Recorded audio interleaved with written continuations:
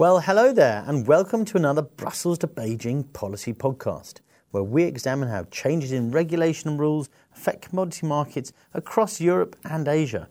I'm Sebastian Lewis, Platts Head of Content for Greater China, and I'm joined here down the line today by Paul Bartholomew, who's in our Melbourne office and is a Senior Managing Editor for Platts. Paul, everybody knows about India and China. That story is very well told. But I don't think Southeast Asia gets so much attention, and in particular that ASEAN grouping of 10 countries. You know, it's a very diverse region with everything from Indonesia with 250 million people to Singapore that's a city-state. Now, you've just authored a report on this, Emerging Amongst Giants. Tell us a bit about what's going on in the region and what does this mean for policy and, of course, commodity markets?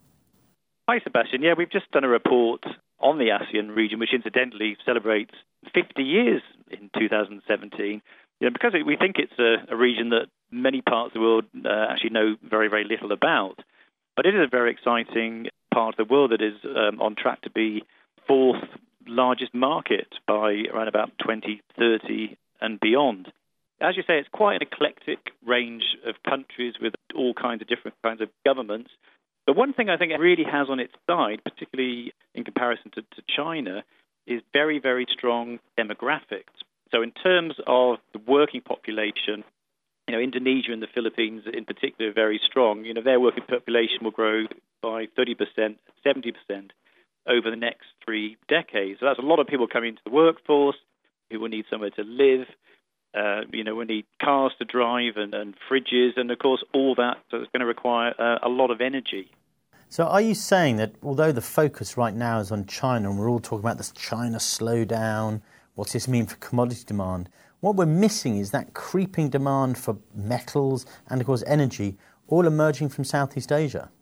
Absolutely. There's some very, very strong demand numbers. Let me just reel off a few, and these are largely based on Platts analysis. So, for example, oil demand in the region is going to rise by approximately 1.2 million barrels a day in 2025 compared to where they were a couple of years ago. We've got LNG demand reaching around about 30 million tonnes a year by 2022. That's 3 times where it is now.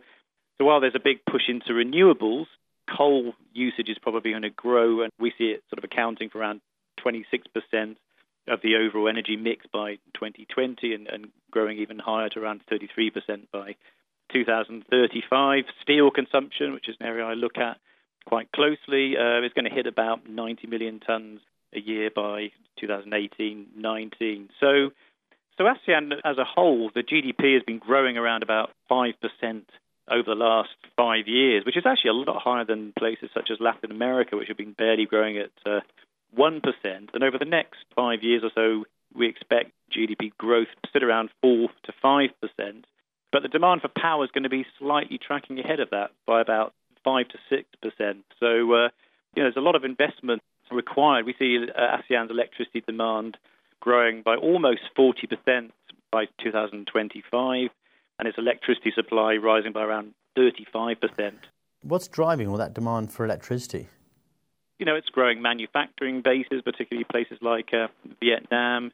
It's more apartments. I've just come back from the Philippines, and Manila has got to the point where there's almost no room left almost to build new apartments. So you can just see apartment blocks going up everywhere. Huge shopping centres are going. So there's obviously a lot of housing, a lot of businesses, and a growing economy that needs to be supported. And in terms of the policy frameworks, it's not something I know a huge amount about. What are we going to see in terms of policy changes to support this need for power to help the region develop? Yeah, so one of the programs they've got underway is what they call the ASEAN Power Grid, which was all about achieving energy supply security, and optimizing local energy sources such as coal, gas and renewables. This requires a lot of cross-border transmission interconnections. And at the moment, they've got about 16 projects underway. Like a lot of things in ASEAN, there's been a lot of talk, a lot of pretty speeches, but it's actually been very, very slow in the execution.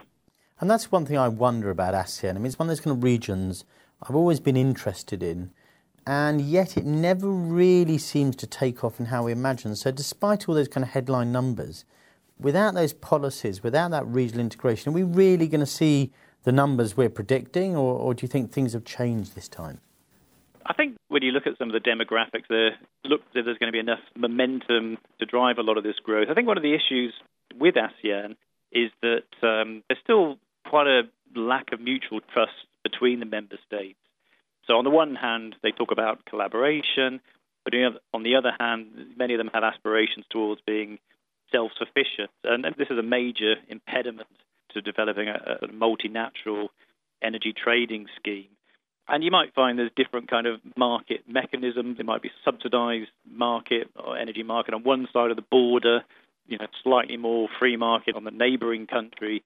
The big effect this is having is to investment, and there's a lot of investment is going to be required to support all this new energy infrastructure over the next 20, 30 years. So, Paul, in terms of investment, what are we looking at? What's the dollars mean? Well, on some estimates, energy investment required to power the region, we were looking in the region of around about $90 billion a year, maybe over the next 15, 20 years. We're talking of trillions of dollars. Now, there's no way that many of these countries are going to be able to do it by themselves, so they're going to need to attract foreign direct investment. The problem is FDI has actually been shrinking.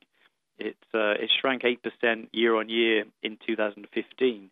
I mentioned earlier that there's a lack of collaboration between the countries, but investors also want to see transparent markets and policy consistency.